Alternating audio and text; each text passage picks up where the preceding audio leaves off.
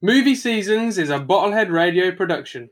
Hello and welcome to Movie Seasons, the podcast where we look at a different category of cinema each season and at the movies that make that genre popular. From the sleeper hits, cult classics, box office smashes and the downright disastrous, we have it covered. So join me, Matt, and my brother Chris, and a very special guest, as this week we take a little look at 2004's Dawn of the Dead remake. Before James Gunn made everyone in the galaxy aware of Marvel and Zack Snyder took every ounce of super out of Superman, the two of them collaborated on 2004's Dawn of the Dead remake, reimagining, reinvigorating thrill ride. Why the hell is the guy who wrote Scooby-Doo doing the screenplay for Dawn of the Dead remake? These were the comments that led to even death threats for James Gunn. And why is someone famous for making music videos directing? Why is this even being made? And the fact is, like so many other remakes, no one was calling out for it to be updated. No one wanted an updated version of the original. And the budget was slashed because House of the Dead had failed and the studios didn't think the audience wanted zombie movies anymore. However, the Dawn of the Dead remake made its budget back in just 3 days and steadily made over 100 million. Not the most amount, even back in 2014. But still, let's get into it. Chris? Hello. We're joined by a very, very special guest, Those Conspiracy Guy and Why Press Play podcasting legend. Oh, legend. Gordo. Hey! How are you boys? What's the crack? Yeah, we're fine. How are you? Gordo. Very good, very good. Seamless. It's seamless. Happening Seamless. Yeah. Seamless. Good.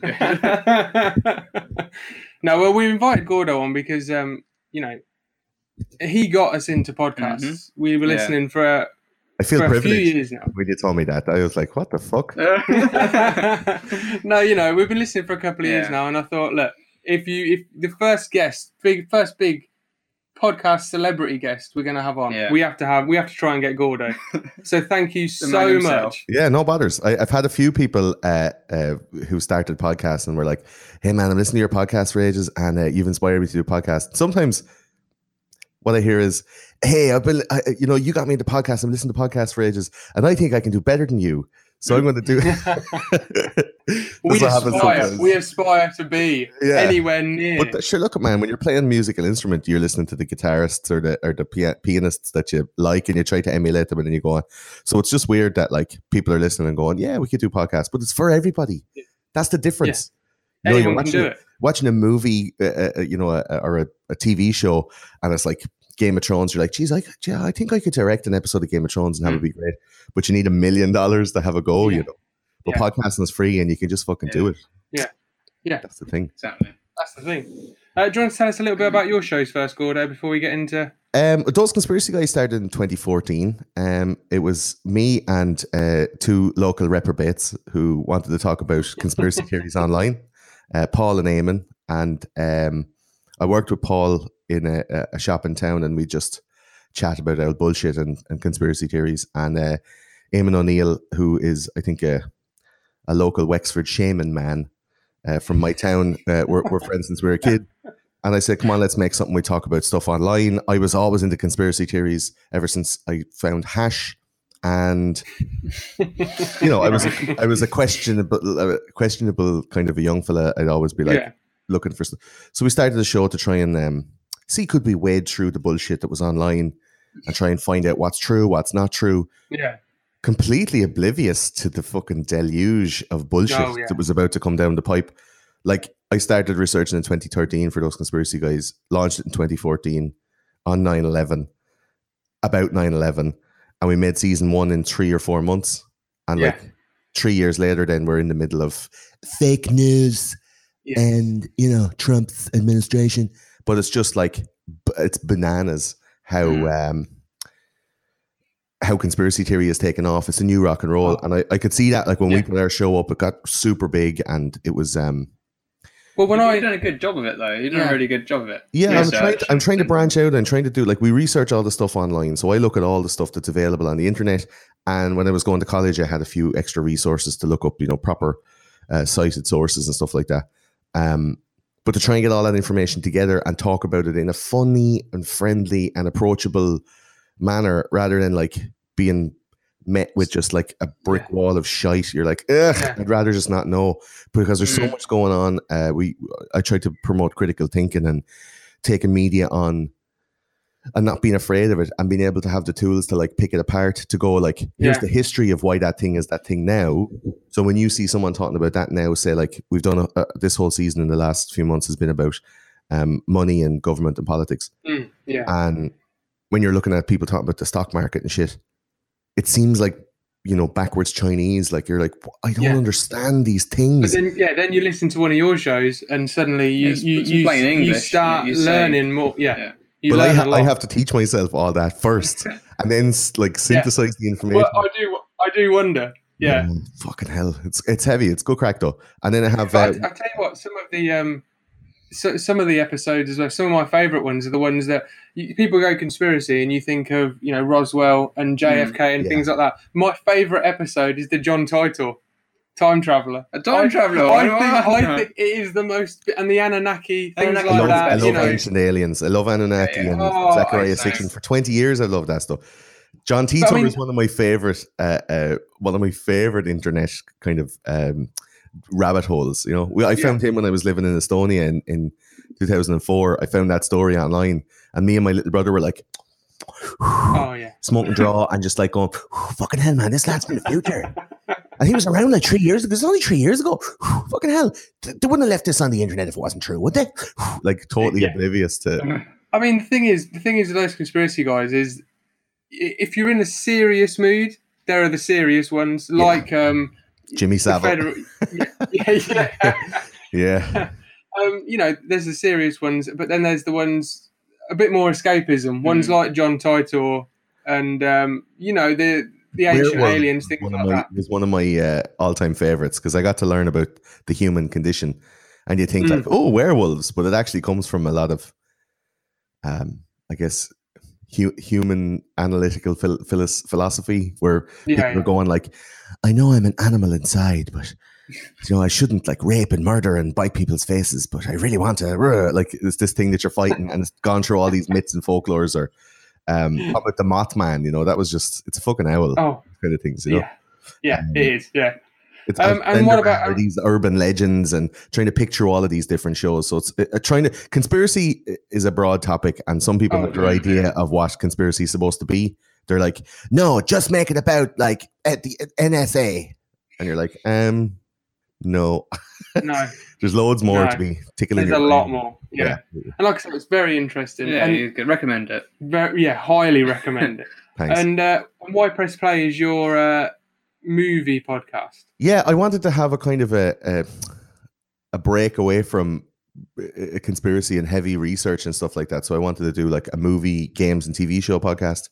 Yeah. The remit for Why Press Play was I love watching like shitty films.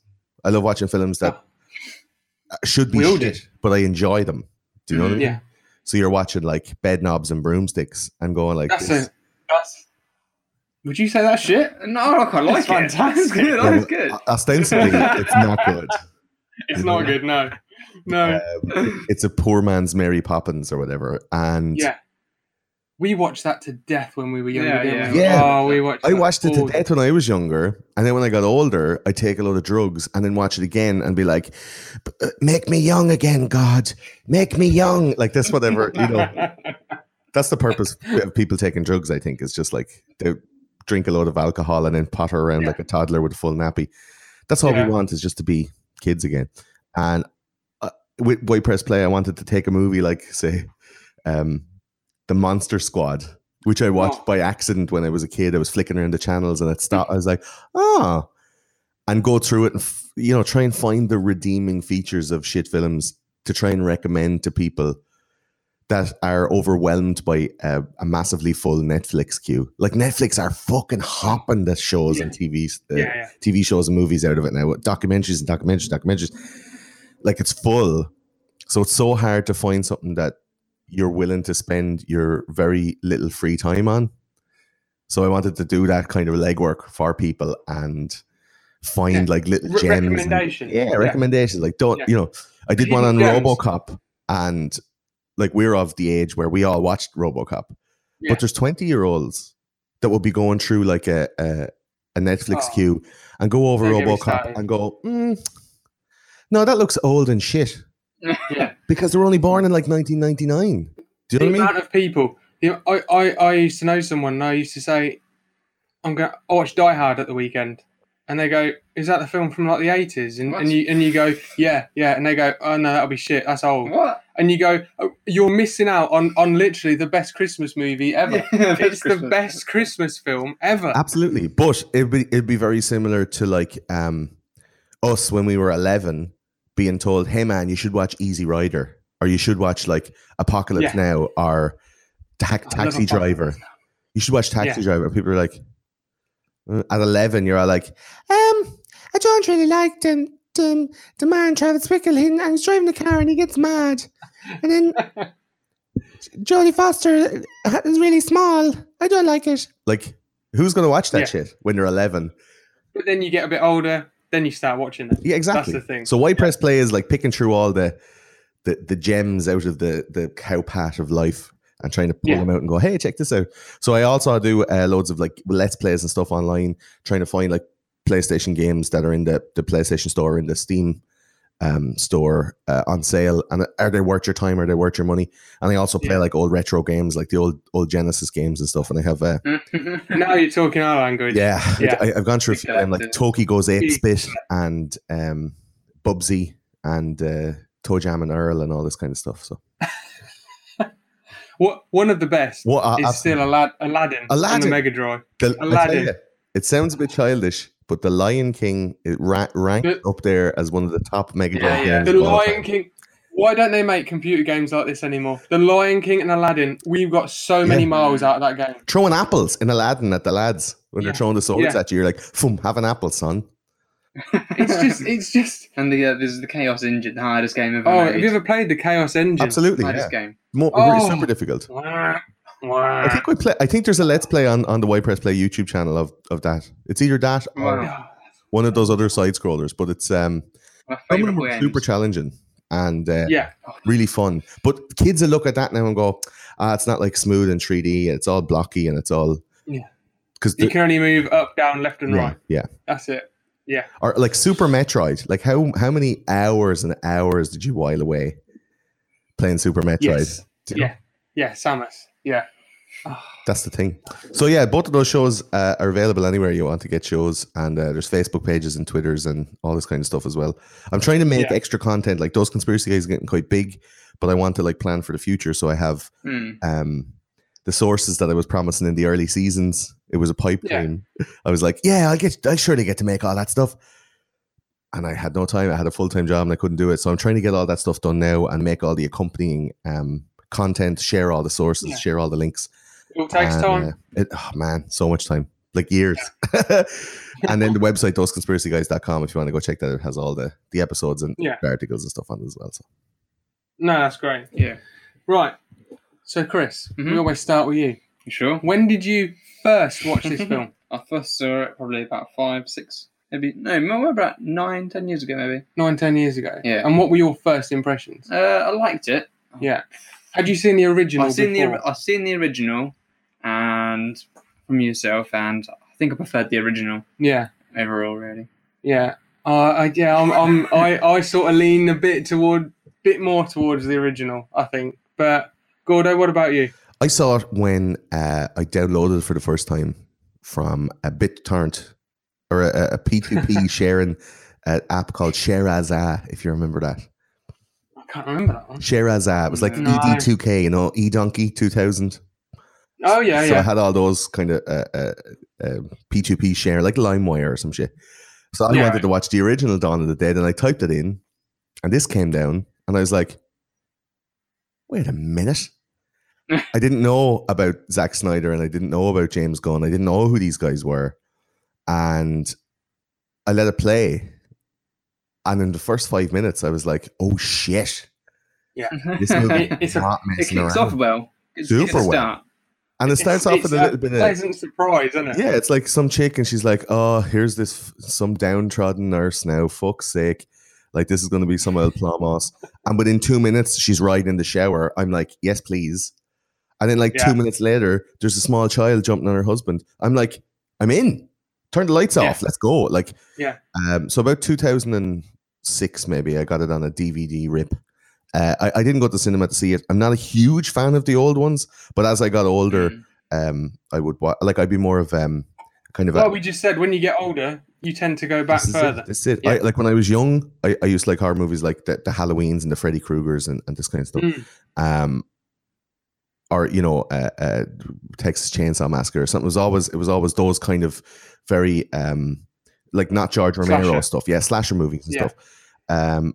Or atmospheric horror, or like house break-ins and stuff. Yeah. I'd like those kind of ones, and I'm really looking forward to the new Purge movie. Oh yeah. I do like Enjoy the the Purge. I love those Purge movies, man. So that kind of stuff really tickled my balls. But this one, when I got it by accident, I was like, oh, by accident? And to this day, I would count this in one of my top 10 movies of all time. Oh, wow. Yeah. It's Pretty damn good. That's how much I love it. it's just like you said then, you start and you got this woman, Anna, and she's at work, then she comes home, Mhm.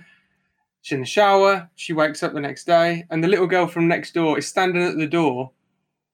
I think little girls in films just scare you anyway. Yeah, little girls, especially in horror films, scare You know me. that there's something going to happen. You're like, bitch, Yeah, what are you exactly, fucking creeping around there doing in your night dress? But then, just as she steps through the doorway, her face is just mangled. Yeah. And you think, oh, here we go. And then, of course, It looks like someone chewed her lips off. And I was like, Yeah. ugh. But it was very effective when she stepped out of the shadow. I was like, yeah. also, She's wearing that white white nighty thing, and there's just blood down it, and you think, oh, here we go. here we go. But when the husband, or when Anna comes over and kicks her off and flies her down the hall, she does this really scary like jump back up onto her feet. Yeah. It like springs back up. Yeah, that is. Ugh, stop that. And then, of course, she escapes. Leaves her husband behind. Her husband's a zombie. She has to. Her husband she has to gets fight bitten by the little her girl. husband for survival. Yeah.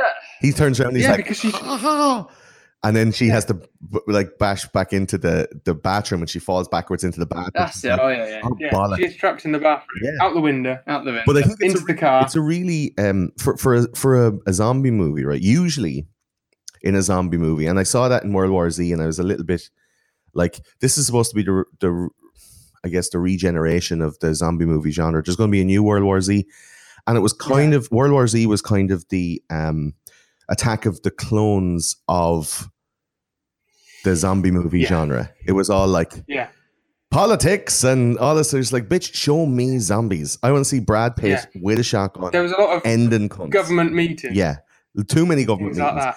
that. And like the North Korean lad with no teeth going, how the neck is not back. Do you remember that? Like it I can't remember too much that. how the thing happened. If I wanted to watch something like that, I'd watch Dustin Hoffman and Cuba Gooding Jr. in Outbreak. Don't be giving me how the fucking virus spread. Like, this is straight in, no kissing. Like, this came in dry. In 5 minutes, you're talking about your Juana standing on her front lawn, Sarah Polly standing on her front lawn, looking out at her neighborhood. Half the fucking houses are on fire. There's cars crashing. There's like roving gangs of murderous, carnivorous zombies chasing down people in their dressing gowns who came out for a Got the vicar. Yeah, like the vicar in the street saying, "Get back inside, get back inside." And he gets lamped by a fucking ambulance. But Yeah. that's straight in, man.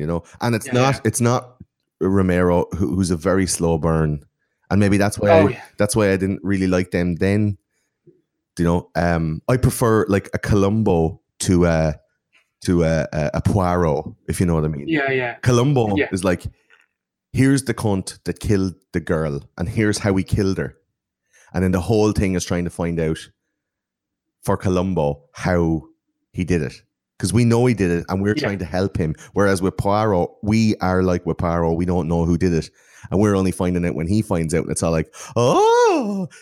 But you're stacking all the chips with the lean into the fact that the payoff will be good enough to justify the wait. Do you know? Yes. So when you're watching a Columbo, you're going, I know that this is going to be shit or not. Like one of the ones on Columbo, when there was a magician and he cut off someone's head with like a fake guillotine. It's like the worst episode of Columbo ever. Or like the episode of Murder, She Wrote where she was a Oh, don't get me started on that. so No. they were trying. She was trying to solve a crime, like a hacker hacked into a computer, but it's like 1986, so it's all like, and the code was 1, 2, 3, 4, and you're fuck off, Angela Lansbury. So like, if the payoff is not enough, you're not going to hang around. So it said Dawn of the Dead, 1978, I think is the original one. 78, 79, one of them. Yeah. That had that build up emotional payoff, and we there was like a you care. there was a big investment in the zombie that they had in the basement, and he was kind of like a pet, if I remember correctly, in Dawn of the Dead, in the original one. That's Day of the Dead. Bub. So in Day of the Dead, Yeah, Bub. it's like a huge build up to the emotional weight of that zombie's fate. And it's like a flip on the zombie movie genre, because they're going like, it's not the people we care about, but they're trying to rehumanify or rehumanize the zombies. Then teach him to use the phone. Yeah, how do you Teach him how to deal with it. Yeah. I'm not a massive fan of Bub. I like Bub. You like Bub, but I'm not a massive It works fan. for me. It works for you, The yeah. humanization, what you say. But with this one, you're straight in. You know exactly what you're getting. Yeah. This is like driving the car. We're fucking escaping like straight away. And then after 6 minutes, 30 seconds, after crazy amounts of people have been killed, like credits. Yeah. You know, that's And you get the perfect song.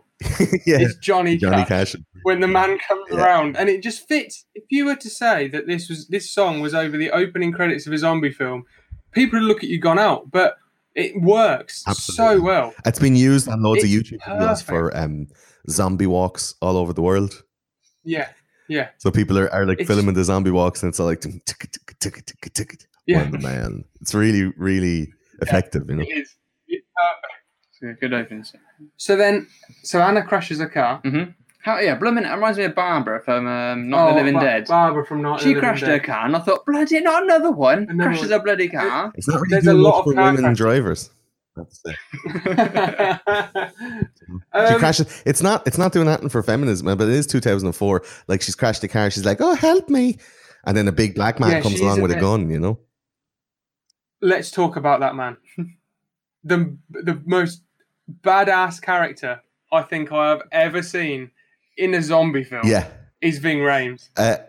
He's consistently honest, aggressive, sardonic, and driven. Because most of those other characters in those movies have a dramatic character turn or a twist or but not Ving. He doesn't give a fuck all the way through. I mean, he's just the perfect. He's the perfect actor for that role. I mean, on White Press Play, you do an alternative cast. Yeah. I could think of two people who can play that role than Ving Rhames. One of them is B.A. Baracus, anyway. Oh no, I never thought of B.A. No, I've got. You could have Lawrence Fishburne. Sure, young Lawrence Fishburne. Younger Lawrence Fishburne, just after The Matrix. Or you could have Forrest Whitaker. I like think about that. What about Vin Diesel? Yeah. Vin Diesel. Yeah. Yeah, actually, the more I character. think about it, yeah. Because it's I think Vin Diesel. It's very much what's the character he plays in Pitch Black? Wasn't it? Riddick. Yeah. Yeah, it's very much that Riddick, I'm a rebel, I don't care. And I think the Guardians of the Galaxy, the Star-Lord character has a lot of elements of Riddick, where it's just like, I don't care, you can't do that to me. Yeah, it's the rebel without a cause, that sort of, Some of Graham's lines are just like, the bit later on in the movie when they're going down into the underground car park, and Michael, who's the male love interest, beta male protagonist or whatever. The wet fish. Yeah, the wet fish. Beta for life. He's going like, okay, you take the gun, we're going to go down here and blah, blah, blah. And Ving Rhames just comes out of the shadows. And Micah goes to Ving Rhames' character, Kenneth, which is the strangest name for this guy. Kenneth, are you coming with us? And he's like, no, y'all are coming with me. You're like, damn, son. Like, it's so cool. And he has this white bandage on his forearm that makes his forearm look like a fucking shank of ham. And you're like, Yeah. did he ask for that to be written into the script so that he cut his arm so that they could put a bandage on to make his arms look massive like a wrestler wearing tape He on the looks biceps? Badass. Fucking class, Yeah. man. He looks Yeah, badass. So then, like you said, we meet Ken, and the only reason I can think he's called Ken is because I think in the original you had Ken Ford, Yeah. who plays Peter, and they're very much a similar character. So that's the only reason, because Ken, for that character, Ken, the name doesn't quite fit. Kenny. Yeah, he doesn't look like a Kenny. But it's a movie full of homage for the older genre. And I think when Schneider and Gunn were putting this together, that they were like, this could like reinvigorate the zombie genre. And to be honest, it really, really did. Yeah. Like this movie. It came out around that time. Yeah. Well, just after 28 days later. Yeah. Things like that. And it just hit the beginning of the zombie, the big like zombie boom. Yeah, the surge. Then, But I mean, it's not stopped. At the same time as well, though, like I've talked about this on a couple of episodes of Those Conspiracy Guys. The whole thing around zombie movies is that I think it's people want to have a new world to live in. Mm. And they can't see any other way except for like drastic climactic cleansing. Yeah. Like a huge cataclysmic change has to happen all at once. Like the poles will shift and the ice will melt, and like the day after tomorrow, and fucking New York will get covered in water. Or there's a virus and everyone gets wiped out except for like 100,000 people, and they're the soundest ones, and they can start again or whatever. And I think the world was getting too heavy at that time. It's like 2004, 5, 6. People were taking into mortgages. They were getting into stuff that was like real heavy shit. And even though it was like the boom time, there was a lot of people that were living right on the edge. And as rich as some people were, there was other people under enormous stress and enormous stuff. Like that's why Fight Club was so popular at the time. Oh yeah, because like the whole thing is like, we're going to destroy the credit system. People were like, oh, I love the idea of that, and they were so angry and they want to punch the heads off each other, and it just worked, just like, and that was from a book from 10 years before. Just like now, The Handmaid's Tale is like top of the charts on TV Watch, and Margaret Atwood wrote that in like 1981 or 1983 or something like that. Yeah, it's early 80s. Yeah. And so all the way back then she wrote that, and it stayed on some producer's desk for ages and ages until it got developed into the Handmaid's Tale now, and it couldn't be more relevant. Do you know what I mean? Yeah. So I think zombie movies are played out a little bit now, but this hit right at the very right time. Perfect time. And it's that whole thing, when we've talked about it in the previous episodes, this being our zombie season, is that it's that escapism as well. It's the sort of how would I survive? Yeah. What would I do? Yeah. I mean, they've reinvigorated it now in something like Westworld, where it's that same premise, that same motive. Yeah.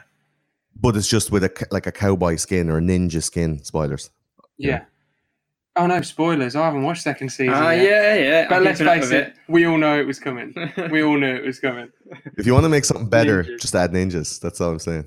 Well, yeah. Makes everything better. But yeah, when he meets Michael, I thought that Michael guy who is the beta, like he's such a little whingy cunt.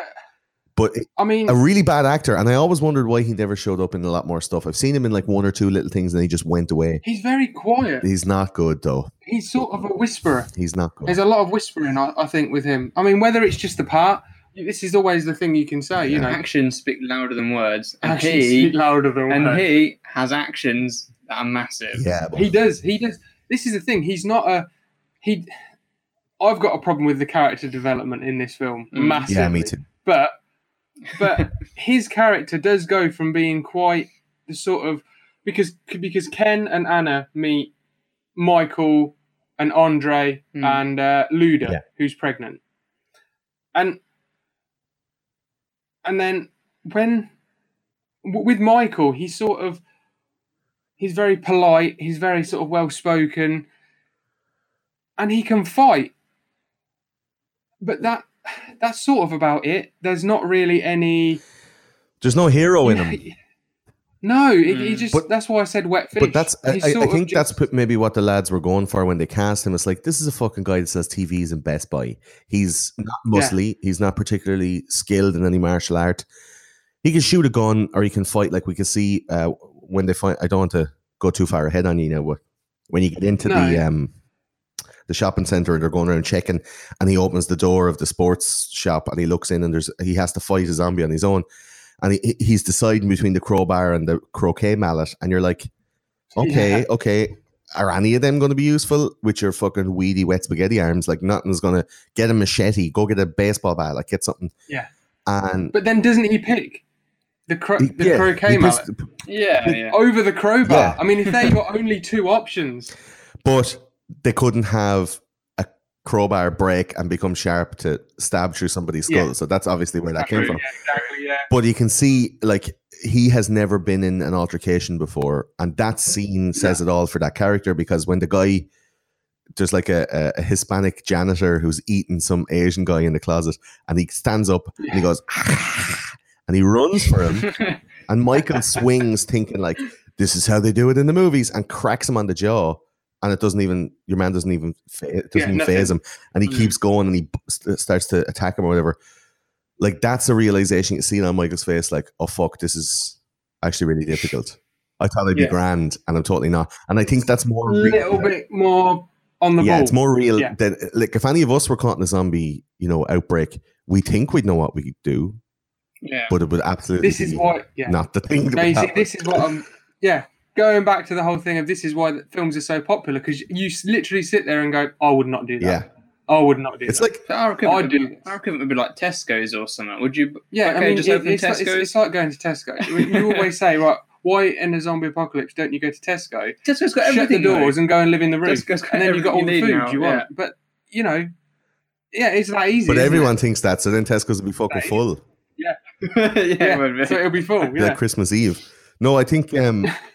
They went through that kind of stuff in 28 Days Later, and Brendan Gleeson brings them all to the supermarket, and everything has gone off, and it's also in places where that'll be. We covered this last week, 28 Days Later. All right. This was like loads of people in a concentrated area.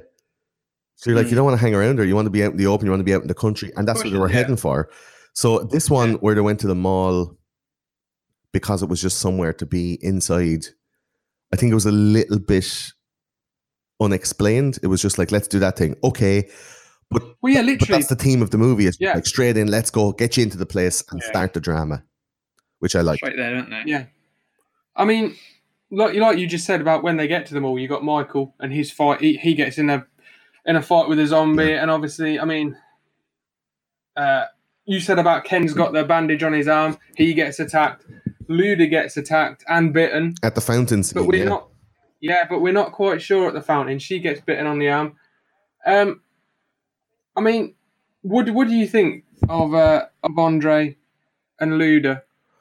I think they're very weak characters.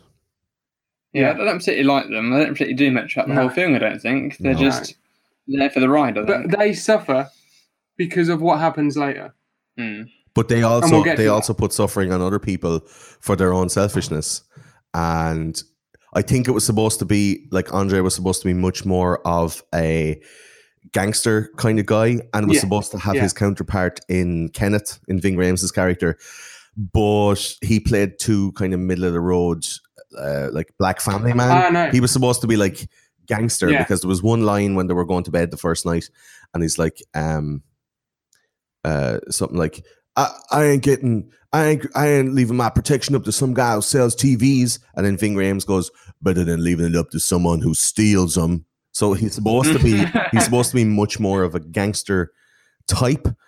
But because the actor wasn't that rough cut, and he didn't act it, he's supposed to be like a homie who got this Russian bird pregnant. But it doesn't seem that way. So he didn't play it. What I mean by they suffer is I think all of these characters at the beginning suffer because more characters come in later. Yeah, and I like that element of kind of a refresh of the character base. And that's happened in a load of those old zombie movies where you get like a busload that comes in because the dynamic has already been set. If you have that many people in it from the start, it's very difficult to carve out who is the lead role and carve out their, in the first act and the start of the second act, to carve out their characteristics. So we had to find out that Michael was a leader so that the payoff at the end would work for him. We had to find out that Anna was like strong, independent, doesn't take any shit, but she's also like vulnerable. Like that moment where they're first in the shopping center and she gets a moment on her own. And it's really the first moment to pause for thought since the whole thing started. Yeah. And she's like picking out shoes out of a lost and found. Yeah, she's going out to get a first aid kit to fix Ving Rhames' arm. Right. And she's going through the shoe bin and she's like tying her shoes and she gets a minute to sit there and she's like, oh, the world is fucked. And she starts rolling crying. And then the next minute her man's like, well, come on, get out of there, come out of there. And she's like, oh, fuck's sake. So it's just... Yeah, because that's... is that CJ? No, that was... This was one of the guards. Yeah, it was his... One of the guards. His buddy. Yeah. You see... So, yeah, like we said, they're in the shopping mall and then they meet... They go upstairs. Yeah. You go up in the lift door opens and you've got 3 security guards there. And CJ's the leader and he just doesn't want them there. He says, this is our mall, get out, blah, blah, blah, blah. So then you've sort of got quite a weak conflict. It's never really builds to anything, really, because ultimately they lock him up and then when they need him, they let him out and he helps them. And then everything's forgotten. Yeah. I disagree with you. I think CJ was the best, most developed, most redemptive and consistent character after Ving Rhames. Like Ving Rhames was solid, same personality all the way through, never changed until, you know, I don't want to spoil it. And CJ, the same, like he came out as a cunt, very strong, but you could see that there was like a kernel of change in him. And as the movie went along, that kernel like popped into a beautiful popcorn of generosity and empathy. And he eventually like changed from completely like, it's all me, fuck you, get in the cage, you're sleeping in there, to I'm going to sacrifice myself for the greater good of the group. Yeah. Like that's the biggest growth of development in the movie, I think. The change though in CJ happened so quick. I think that this is what I mean. There was no real reason. It's so if I'd have been locked up and then I'd suddenly been let out, I'd have been mad at the rest of the group. I mean, obviously, rather than. But there was elements of his development. You could see it kept on flashing back to him. So when the lads were up on the roof and they were pointing the guns, and and Anna says, "Don't point that gun at me." It's like, what are you going to do about it? And then the next thing, Michael and Ving Rhames jump out and get the guns. And the third security guard, the little cook soy boy, who's fucking dying after your one, Nicole with the red hair, who shows up because she has a lovely tight. He's like, what's his name? I don't even know. Chris, I think. Terry. Yeah, fucking soy boy, right? So this guy, he turns on CJ and he's like, "Yeah, CJ, cool." And CJ's like, "You too? Motherfucker." And Bart is like too dumb to rebel, so he's just like, oh, Bart's just a waste of character. I'm with CJ. I think he's the great kind of expendable character. He's the guy in the red suit that goes down on the planet with the Star Trek. Yeah. So when CJ is then taken prisoner, they put him into the thing, and Yerwan is like, Anna's like, "No, that's what you get for fucking around." And he's like, "I was just trying to protect myself and protect all of us," because he didn't trust anybody, and that was the problem. No, he didn't. No. He didn't trust anybody. Trust issues, I think. So there was 3 different scenes where he was developing his trust. So the magazine, the watching the group through the cage and being told by the new guy who was like, "I knew I was gay when I was 13," and the pool boy took off his top and he's like, and he's holding his head and he's like going crazy. Like those 3 things were examinations of CJ's ability to empathize and to break down. Open him up a little bit. Yeah, opened him up. And then when he finally got the chance to get out, to come down and help the lads in the basement, he was a fucking rock star. And there's a moment when Michael goes, "CJ, catch!" And he throws him the gun.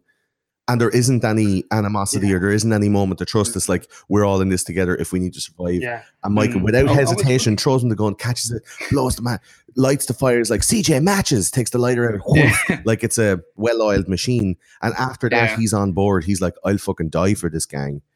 So I think his character development was the best of all of them in the movie. What I meant was I think his character development is up there with Ving Rhames'. He's a good character. For me, it's the conflict. It just seems as though there's quite a. I understand he's that sort of arrogant. This is our place. Get out. But for me, it doesn't.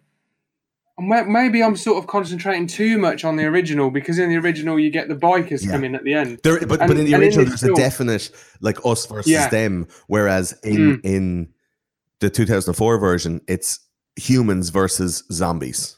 Yeah. And that's. But do you think that this film misses the conflict? That this is what I was saying, that this conflict with CJ is purely in there to mimic the original. Not to mimic the original, but just for the sake of it. For human drama. There's not much conflict. For a little bit of drama, There's not much conflict though, isn't there? The character of CJ is my second favourite character in the film behind Ving Rhames. Yeah, me too. He's such a fantastic character. Brilliant. But I think it's like it's not a conflict with CJ. It's not the group against CJ. Like, they were still quite amicable. Like, he was allowing them to sleep in the bed, and he wasn't like, get out of this fucking place. It wasn't like, we're going to kill you. Like, bikers come along. No, he let him stay. Let him stay and all that stuff. So he did have empathy. He just didn't have trust. So it was he was more against himself. Exactly. It was a conflict against himself. Like you say, like, what happens? Something happens. Does the electricity go off? Yeah, the generator goes off. Yeah, the generator goes off. And only CJ can fix it, is that right? Or something? Only he knows where it is. Yeah. He knows where it is, right? And they take it, and like you said, my favourite scene in the film is the one you just described, where Terry just gets ripped to bits. The second he goes down there, you know he's a guy. Poor old Bart. You just know. Oh, no, Terry. No, Bart. Yeah, Bart. He's just so expendable. But it's the way that CJ, he calls really, CJ helps pathetically. And you get the zombie without legs, and he's sort of on this. That's so good. Like these rails, and he's hanging on chains and comes and he's doing the monkey bars on these chains. Yeah, he's doing like monkey bars on these chains, and it jumps on top of Bart and just rips him to pieces. But it's that classic, zombie movie moment where your man is like, and everything's gonna be fine. I couldn't see anything happening wrong here. 3, 2, 1, legless zombie. But I thought that was very cleverly executed by the people who made the movie, because they're like, it was a Dutch angle from down low going up to the roof, and it was a really weird angle, and it upsets you when you look at it. Like, you're like, that's a weird angle. Yeah, it does. And then you just see it coming behind him, don't you? Yeah. But it's like, you don't see that done maybe in The Walking Dead in the first episode, when you're walking along and there's like an emaciated, dried out corpse with no legs, and it's all like at the start, and you're like, ugh.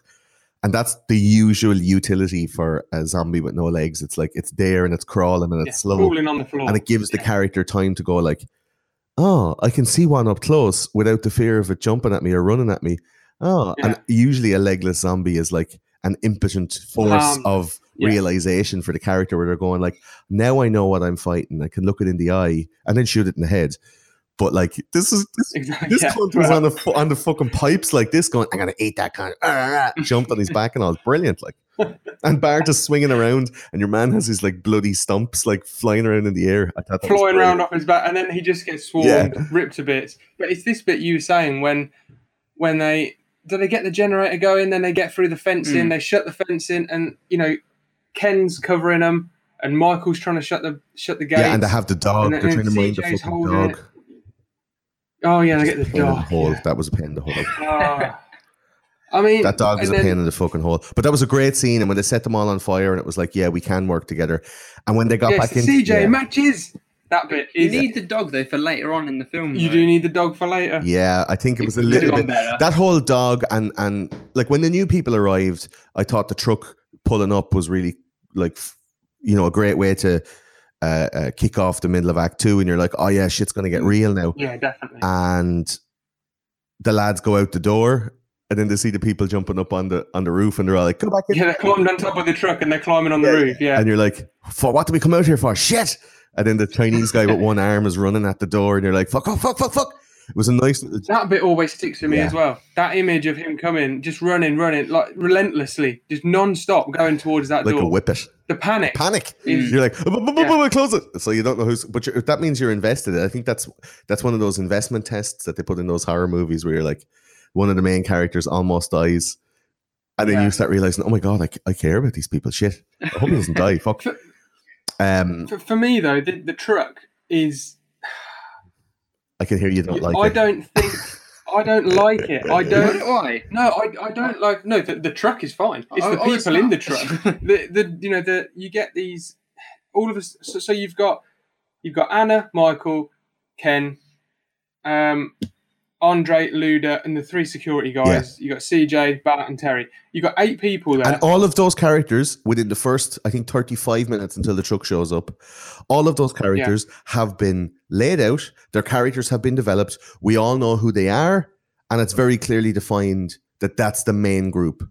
And as the movie goes on, do we need a truckload more of people? Well, so I was happy because they're all cannon fodder. Apart from the girl, they're just all cannon fodder. And instead of this is, half of them been bitten, haven't they? Or no, one woman's been bitten, but no, the man's been bitten as well. There's a man and a woman that have been bitten. Yeah, the farmer from Pig in the City got bit. Yeah, that'll do, Pig. I was half expecting the people in the truck to be rivals rather than people who are going to join them. People who were going to take over? Try and take over. The truck doors go up. People will come rushing out with guns, take over them all. Yeah, shoot them. But you see, that might have been a little bit more not interesting. But the thing is, we get all these characters turn up. When, for me personally, I would have liked to see the characters we've already got do more. And then by the end of whatever happens to them, whether they live or whether they die, you're going to care a little bit more about them. I don't care about Tucker, who's in the truck. I don't care about the woman who's in the truck. The blonde. I don't care about the older woman in the truck. I don't care about any of them. They're just canon. I think you end up liking Tucker. You end up liking the older gay man. You end up liking the old woman because she's a badass and she smokes fags. She is a badass. Ty Burrell, saying that. What was his Steve? What's his Steve Marcus? Yeah, like he's an awful cunt and he's great at it. And he's horrible. Yeah, he is.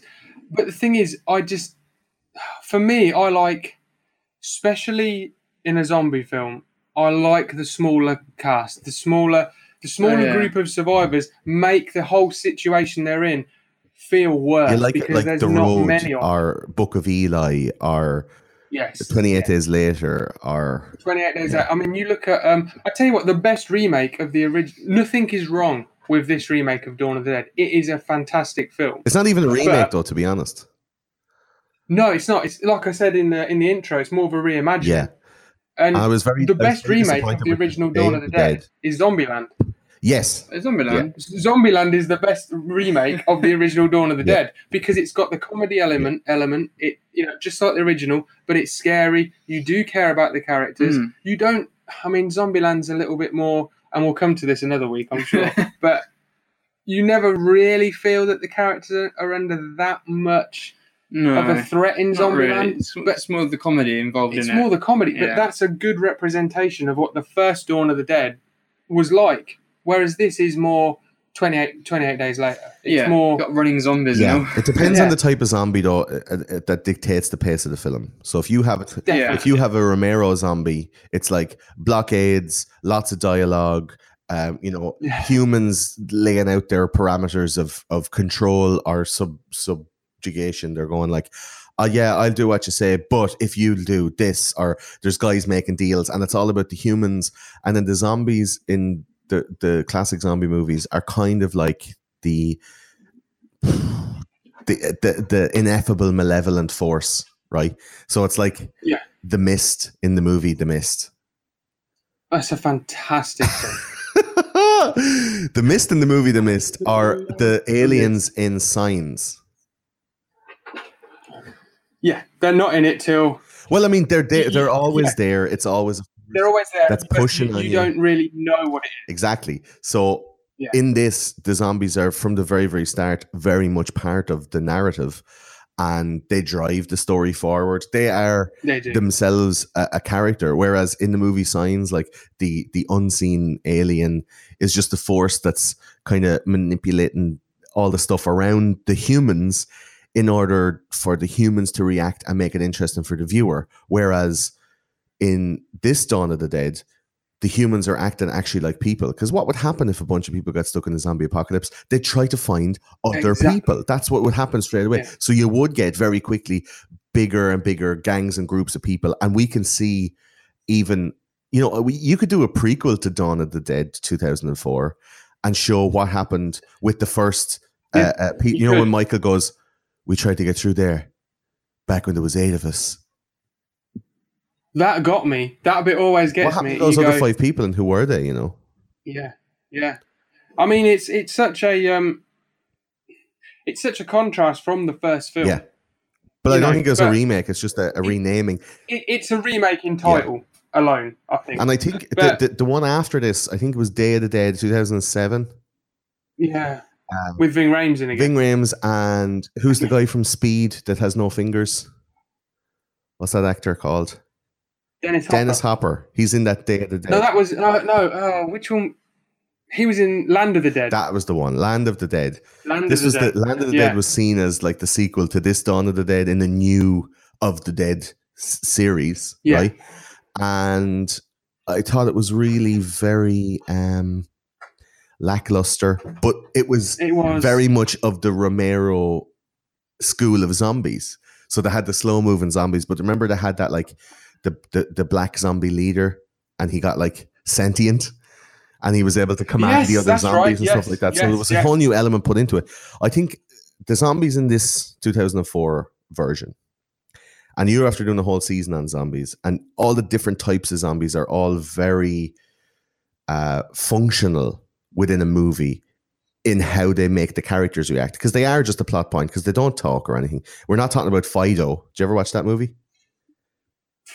Fido is a great zombie movie because it totally subverts all zombie rules, all zombie actions. Yes, and I have seen it. It's Billy Connolly plays this zombie in a reimagined 1950s landscape where some space, it's like the whole first 2 minutes is like, space dust came down from space and landed on the graves of people and reanimated all the bodies.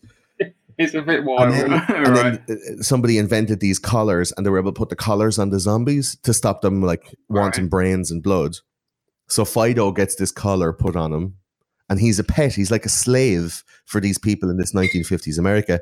And his collar malfunctions, and he starts eating people and stuff like that. So it's a really nice manipulation of the traditional zombie role, because he actually talks and he has some interactions with the characters, whereas this is like, it's a malevolent threat. They come in different forms, like some have no legs, some are on fire, but they're never they're just there to push the plot forward. Whereas in this movie, the people are pushing the plot forward in spite of the zombies. That's why it's good. Yes. Yeah. Whereas sorry, go on. Whereas, at the end of this movie, when it's like panic, and the doors are open and they're trying to get out of the sewer, and he makes the noise, when they're saving Andy and stuff like that, and the zombies get into the shopping center, and people are running. It's like, okay, we got to go now. Like that wasn't the zombies that did that. That was the people that did that. That was the people that did that. Yeah. So let's explain this. So you've got the shopping center on one side of the street. On the other side of the street, you've got Andy's gun shop, and Andy is, again, he's badass. I mean, I would. He's fantastic. I mean, he says probably 2 lines in the film, but he's such a good character. He sits on the roof of his shop, and Ving Rhames sits on the roof of the shopping mall, and they just have these big whiteboards, and they play chess. They hold up the moves, and they pick out different zombies in the crowd for like Andy celebrities, isn't it? And they pick some out. For Andy to shoot. Burt Reynolds, and so he says he's running out of food. Yeah.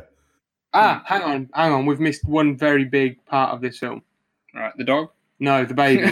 Oh yeah, the pregnant lady. The pregnant lady and the baby and Andre and Luda. Yeah.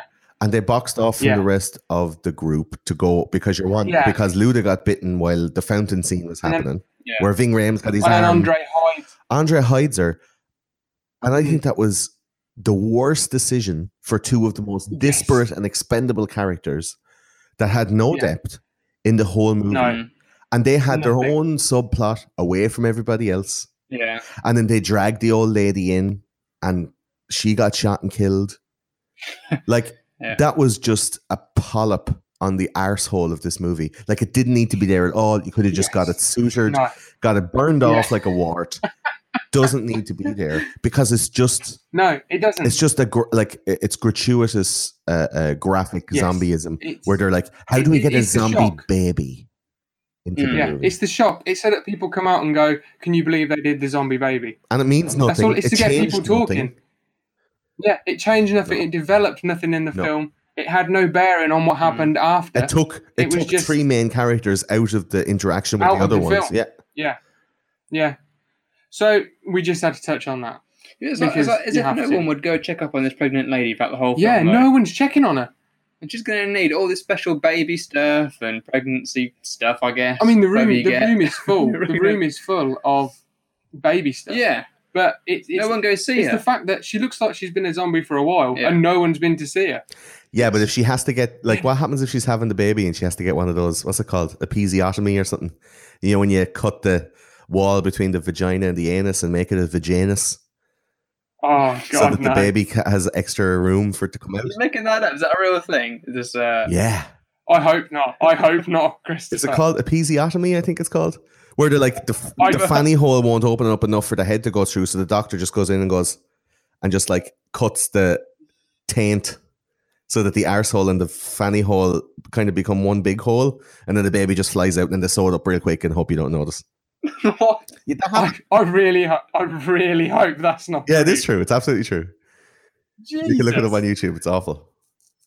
So, I'm fine. But yeah, what happens if that needs to happen? Like, what happens if she needs a cesarean section? What happens if she needs oxygen or, you know, so, like, there was nobody helping. And Andre was, not only was he being irresponsible, but he knew she was turned into a zombie. But everybody else was like, if she dies... I'm going to go and check on her. Yeah, if she dies, like, she's dead and the baby's dead. Do you not want any help? Especially the women in the group didn't force to help. Like, to me, that'd be giving out alarm bells of domestic abuse. I'd be like, if he has her, like, away from everybody else, she's quiet, he's a bit of a rowdy boyo, he has a gun, he's getting aggressive at us when we ask how she is, that's all fucking he does, indicators of domestic abuse, man. And then, of course, in the end, like you said, the old lady goes to see her. You know when she turns to the dark side, the woman? To a zombie. To a zombie, the dark side, And then you see in the belly, it all starts to rumble and erupt. I thought that was going to be Alien. Like, it's going to pop out the top. Like Alien pop out. I thought the baby being a zombie was going to eat the mother from the inside when I watched it first. I did, I thought that literally Alien eat her and then burst out. But I mean, what we got was bad enough. So I think that'd been quite. They put a lot of work into those CGI eyes, the baby eyes. The eyes, it was the eyes as well. Yeah, the eyes really got. And I thought when it was going to be made into a sequel, that like the new stronger zombies were going to be like first generation born zombies. Born zombies, yeah. See, that's a good idea for them. I don't know if that's ever been done, but that's a really good idea. Like that's how the Night King was made or something. You know, it seems like that if in Game of Thrones? What's it? Yeah, Game of Thrones. Yeah. If you were like a zombie, a pregnant zombie, when you gave birth, that was like that grew up in your body as a zombie, being fed by the protein you eat. In brains or whatever, so it grew up like super strong, and it was, do you know what I mean? Like that'd be a great way to take it on into the next one. So you have this baby that's a zombie and he grows like super fast, so he becomes an adult in like 3 weeks, and he's like taking bites out of adults, it's crawling around. You know? Like Alien, like the Xenomorph. You know, it goes from being this thing in the little wormy one running about to the actual full grown. And then he looks like fucking Andre the Giant or something, but he's a zombie, and you know he's different because he has the different eyes, and he's all like, eating things like. controlling the other zombies, things like that. Like you said, like sentient zombies. He could control his hunger if he's been brought upon that nutrition of a person already. So therefore, he doesn't have to seek out humans. But how is that a threat then? Well, it's not really. He can fight for the humans. How is that a threat? That's a good idea. That's good. He can fight for the humans. And he likes it. He could be like, I can. Or you talk like Andre the Giant, like, I can teach you how to feed everybody else. I got a peanut. Like, that'd be great. So I mean, he'd be like, he'd be like Blade for the zombies. Oh, the vampires. Yes, halfway between. He's like, he's got zombie strength. He's got zombie know-how. But he's... I can't believe this is happening. So we had to go back to the baby bit though. We can't skip over that. But then, like you said, Andy shows a sign saying he's out of food. He's run out of food. So they lower the dog off of the roof. Yeah. They pack the dog full of food. And then Andy whistles and the dog runs over and he lets the dog in. And loads of zombies. Yeah, and he gets bitten and he's like, ooh, those guys bite hard. And you're like, fuck's sake. And you just think, oh, Andy. But you see, you have to remember at the start of all of these movies, if they don't give the exposition about how the virus spreads, or if it's not told to the people, you have to presume that they don't know. Like, I can't think of any zombie movie where a zombie outbreak happens and then everybody in the movie goes, oh my God, it's zombies. Like, nobody knows it's actually zombies. That's the whole thing. Yeah. I've got one. Well, it's Shaun of the Dead. Shaun of the Dead. So that's the Shaun of the Dead. Satire. So they don't know that it's zombies. They're like, you always hear the news reports where it's all like, and strange reports of people biting other people for some reason, you know. And every radio station has it like, zombie, like if Japanese radio and shit. And you're trying to flick through. It doesn't. It's not functional in a movie like that to have somebody to know, yeah, these are zombies. You have to shoot them in the head. So that's why the people in the van came, because they had the information. They had the fat woman in the wheelbarrow that everybody got to watch die and then come back, because they were like, oh, they're undead. And then it's like, how did she die? Why did she die? Well, somebody bit her a while ago. So it's the bites that kill you. Yeah. And then they confirmed it by getting the farmer from Babe Pig in the City, the skinny lad, to go like, well, I've got bitten. And they're like, okay, we're going to have to kill you. And in that 3 minutes of the movie, I think is the worst part of the acting, the scripting, and the zombie technical exposition. In that 3 minutes, you got told how the zombies attack, what their motivations are, what happens when you get bitten, and how you die, and what happens after you die, right? So they had this old dude sit there and go, you want to keep every second. And then he dies, and then he comes back, and Ving Rhames fucking blows his head off. But before he dies, they're telling him, Michael comes in, and he's like, he's been bitten. We're going to have to kill him. And Anna... Yeah, he's determined to do. Yeah, Michael's determined to do. But Anna... some really bad acting. She's like, Michael's going to shoot you now because you got bit. Go ahead, Michael. Go ahead, Michael. Shoot him. And so that bad acting is going on. And at the same time, Nicole, the little young one, the daughter, she's like, no, please, no, my daddy, no. Like the hammiest, shittest acting. It's all very panto. Oh, it's terrible. Very panto. But your one, Nicole, she's supposed to be like, I think 14. Maybe? Yeah, not very old. She's like 14, 15, she's played by a 20-year-old who doesn't remember what it's like to be 14. Like, it's really poor. It's like some cheap porn. And she's pretending to be a schoolgirl or something. She's like, oh no, I'm a schoolgirl. Don't fuck me up the arse. Like, it's just, it doesn't gel well. And that dog, the relationship between Nicole and that dog are really sketchy as well. Like, she has crazy abandonment issues. Her dad is going to be killed, and she's like, no, my mother got eaten and I saw her. And then the minute the fucking dog runs off, she's like, Chips, where are you, Chips? Oh my God. Like, you're like, fucking calm down, bitch. It's a dog you met 15 minutes ago.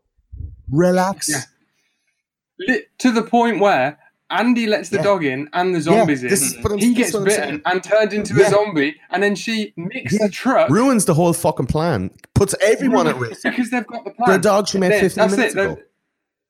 Yeah, because they've got the plan. They've set out this plan. We're going to get these trucks, buses. We're going to convert the buses. We're going to drive to the dock. We're going to get Steve's boat, and we're going to go and find the islands. We're going to go to the islands and try and find somewhere safe. Could this not be And she messes it all up. Could this not be the last dog left, though, alive? But the zombies aren't eating the dogs. So why would it be the Why last is there dog? not more dogs then? Because There probably you're is. just in a mall. Yeah. But even on the streets, though, you don't see any dogs or Yeah, we don't see much in the crocodiles. streets. Or... There was Cats. crocodiles, weirdly. And then the last Crocodile in Day of the Dead. Yeah, They crocodile. open a door in Day of the Dead and some zombies come out and a crocodile. At the Just cinema, I out think. of nowhere, a crocodile. But I guess there's going to be loads of wildlife, and that's what's going to happen. Like nature is going to take back the planet or whatever, you know. Yeah. But whether If I was that guy whether it's in- the last dog on the planet or not, like you're not getting milk or meat out of the cunt. If he runs runs off, you're like, yeah, you're a grand man. I don't want to get fucking et.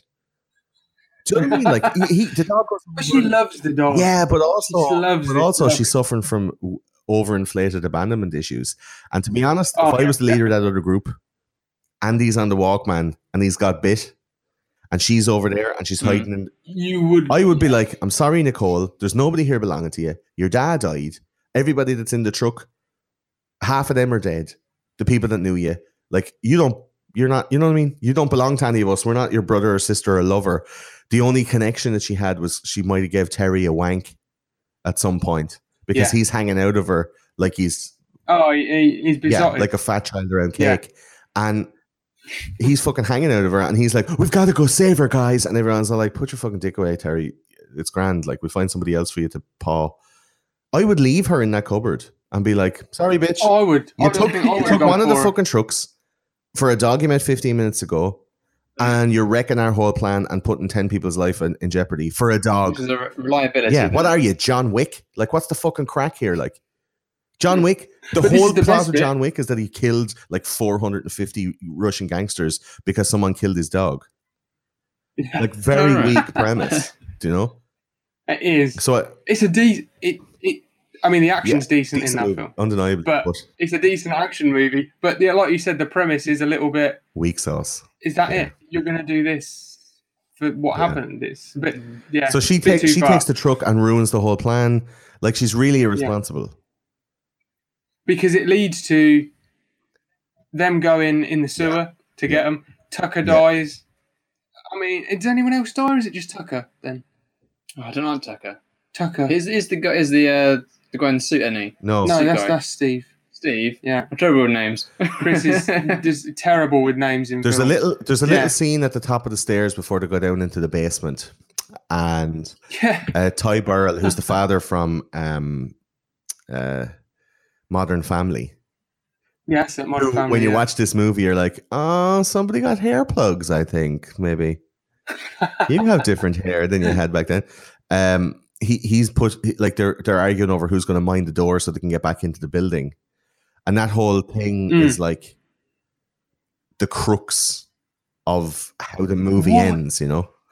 Why do you leave Steve in charge of the door? But you could have left Of all But you could have the left people. Tucker in charge of the door and brought Steve and given him a gun who you Exactly. don't trust, or let Tucker be the small hero that he is, because he was always involved in all the conversations. He had something to say all along. He was. I know you don't yeah. like him, but he saved a lot of lives. He was the one that was waiting at the manhole shooting cunts, and then when he fell into it and broke his legs, like Oh. that, And they drag him. They drag him, and he's got the guns. he has hero That's a good status, man. scene. It's a good scene. Yeah. I think Tucker has Yeah. hero status and function.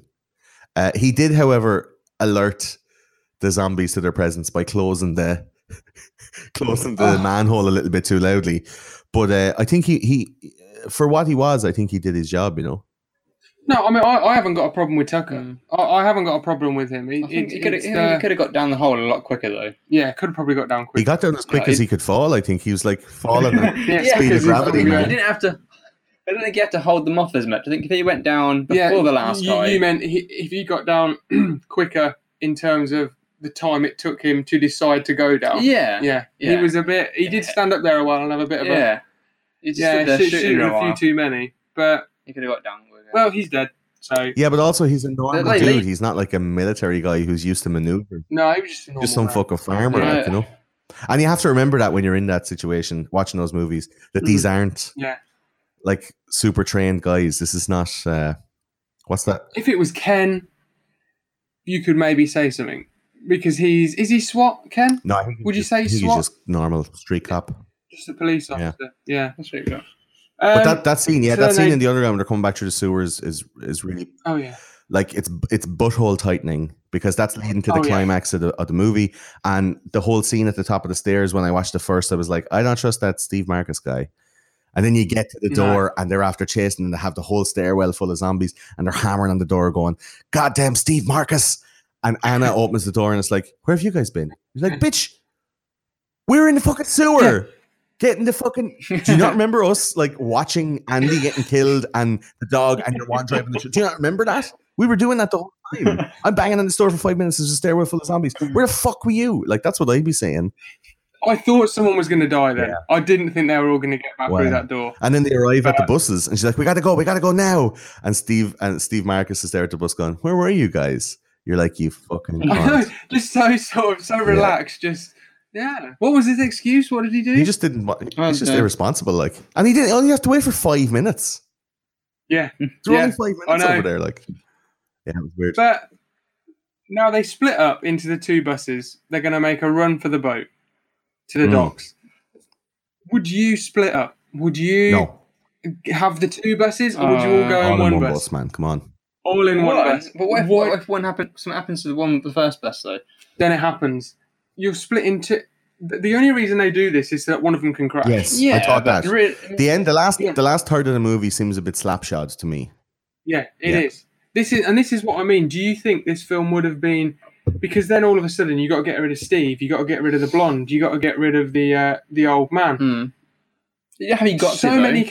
No, but this is the thing. You have to get rid of all these characters because you put them in there. This is what I was meaning earlier. They're just cannon fodder. Do you think the third act? This whole final part would have been a little bit more structured if they hadn't have had all these characters. If you had the smaller cast of just the original people that went in there. More of a strategic, gun blazing battle going just a bit more, because this bit now especially, well, from the part when they go into the sewers, it's all very gung-ho. Yeah.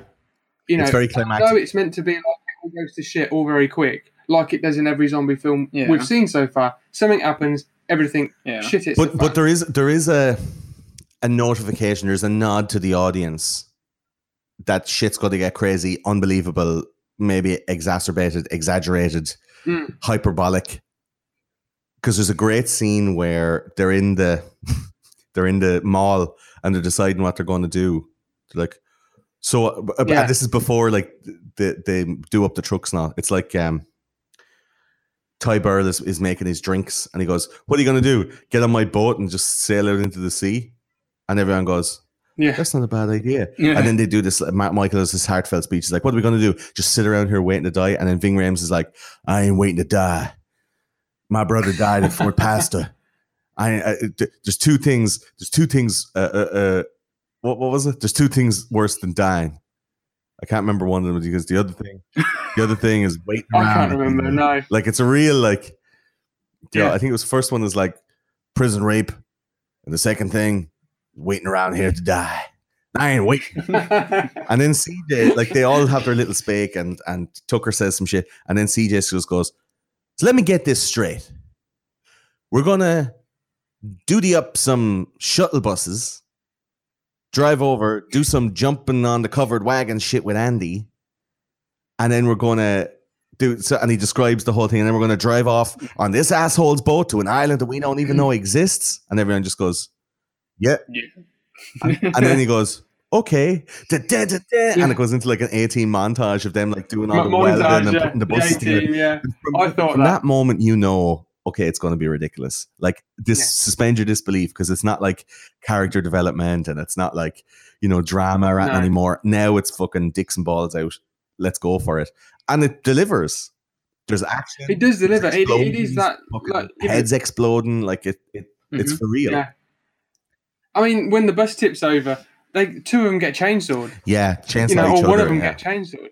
You know, and it's weak. I know it's weak. I know but it's the gore factor. Yeah, you got to see your one's boobies. You got to hear the dude like annoying the lads in the prison. Like, this served a little function. But the whole thing was to show how snaky that Steve Marcus character was and how righteous Ving Rhames' character was, because he was driving that bus that crashed. Yeah. You know? Oh, yeah. And he was like, help me, Steve Marcus. And your man is like, no. And Steve Marcus jumps out and he gets attacked. He turns into a zombie. And it's this whole thing. So it's like further solidifying the characters that we already know and love and dispatching of the ones that are superfluous, I guess. Yeah. And I do like the bit when Steve gets turned into a zombie and he's going to attack Anna and Anna shoots him, because earlier in the film he says, did you say you have my blessing? If I ever turn into one of them, you can shoot me in the head. And you just think, yes, because that's all I've wanted to do is shoot you in the head. And cleverly enough, at that moment, she has the forethought to be like running away and then goes, oh yeah, the keys of the boat. That's very clever. The keys for the boat. Yeah. Yeah. And then, of course, we get to the dock and we get one of the most memorable sacrifices for me in any film I've ever seen. CJ. Because they don't pack the bus very well. They're running into the jetty, Yeah. They just sort of bomb it into the jetty. Yeah. And then the others are running off and CJ... What have they got in there? A massive... Is it a big gas canister? Propane. In the what back have they got truck. propane for? For blowing stuff up. But what are they expecting to use it for? Like, going to throw it out top of the truck or something? Was that they had already used two small cans of propane to blow shit up. They were, weren't they? They were throwing them out the top of the bus and shooting them. That was a good idea. And then, of course, CJ sort of, because of where the bus is, he blocks it, blows himself up. I mean, it's fantastic. It's a fantastic end for that character. Yeah, what I love about these trucks is the chainsaw slot. They can just put the chainsaw through and just cut any zombies' legs off. They go around. That was such a good idea that Michael ended up getting the shift off of Anna for that. She was like, "Oh, your chainsaw slots are so good." They fucking maul the face off each other in the back of the bus. You're like, "Geez, Michael, you're still able for it, man. Fair play." Look, check out my chainsaw slots. And he was like, "That's a weird name for your fanny, isn't it?" I thought that was pretty good. It's a clever thing to do as well. You wouldn't see that. And then they actually get to use it. So fucking Steve Marcus is like sawing off zombies' legs, which I think was quite cool. Yeah. And then cuts the blonde woman in half. Yeah, but But it was going to happen. Yeah. And do you think that CJ's sacrifice is a good end for that character? Brilliant. He could have got out of there. I don't think so. I don't think so. I think he was just like, you know what? I'm caught now. But the fact that Ving Rhames' Kenneth is going like, come on, and he's like, no, go ahead, because he knew he really cares. Ken really cares about him. They cared about each other then, and it all changed because there was a lot of animosity at the start. He's calling them, like when they're in the elevator, he's like, give up the gun, Shaq, like all these derogatory terms. Yeah, it did change. The relationship did change, and I think CJ knew that Kenneth was damaged, like he had a gammy leg from the bus crash. And if they had went together, that both of them probably would have died. So CJ sacrificed himself. Which is a really good end for that character. I did not like CJ at the start, but towards the end, I did actually not want him to die. He's the character you're meant to hate, and then obviously when he's developed, you're meant to care, so that when he does sacrifice himself, it means something. That's what I took at the start. Yeah, absolutely. Yeah, I'd.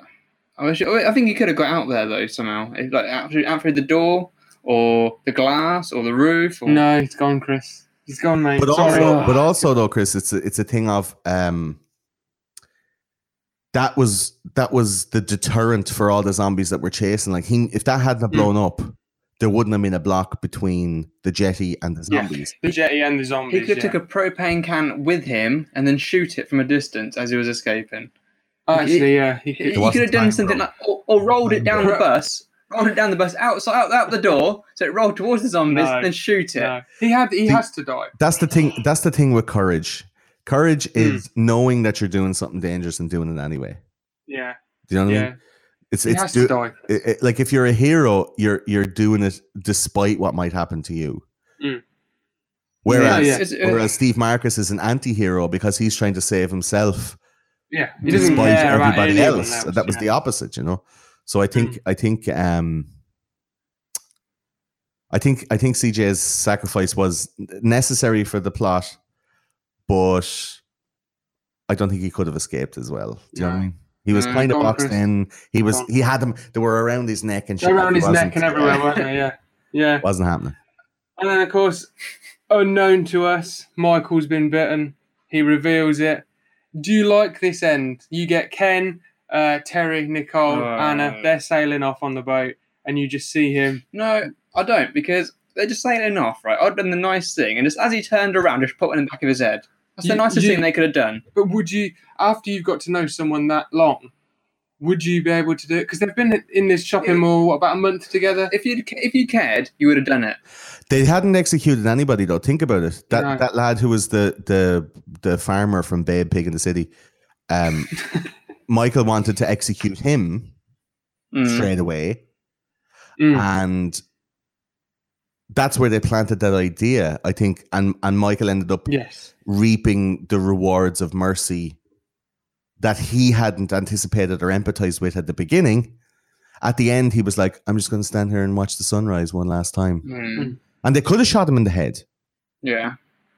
Hasn't got that poetic ending, though. But do you see it as execution, or do you see it as saving them, though? Because they're saving them from a worse fate. It's similar to the way Tucker died. Tucker's being eaten alive in the sewer, and he's like, "Shoot me!" And your man shoots him in the head and saves him from getting ate. And I think they should have done that to poor Albert as well, because he got pulled apart like a dope. They should have done that, definitely. But it wouldn't have had the emotional weight then when they did it to Tucker, if they had done it for everybody. So I think for Michael came in, he was like, "I'm functional, I'm practical. We have to kill this lad. He's been bitten. Let's go." In a way, he is the everyman, Michael. And Anna had fought for that guy's survival. She's like, he still has a few hours to live. Let him have his hours. And Michael is like, "No, kill him." And she's like, "So you're going to shoot him then, Michael? You going to shoot him, Michael?" Like, he reaped the reward of that mercy. Yeah, when he got to stand on the jetty and have control of his own life. If he was too shitty to shoot himself, he would have turned into a zombie, and that would have been a fate worse than death.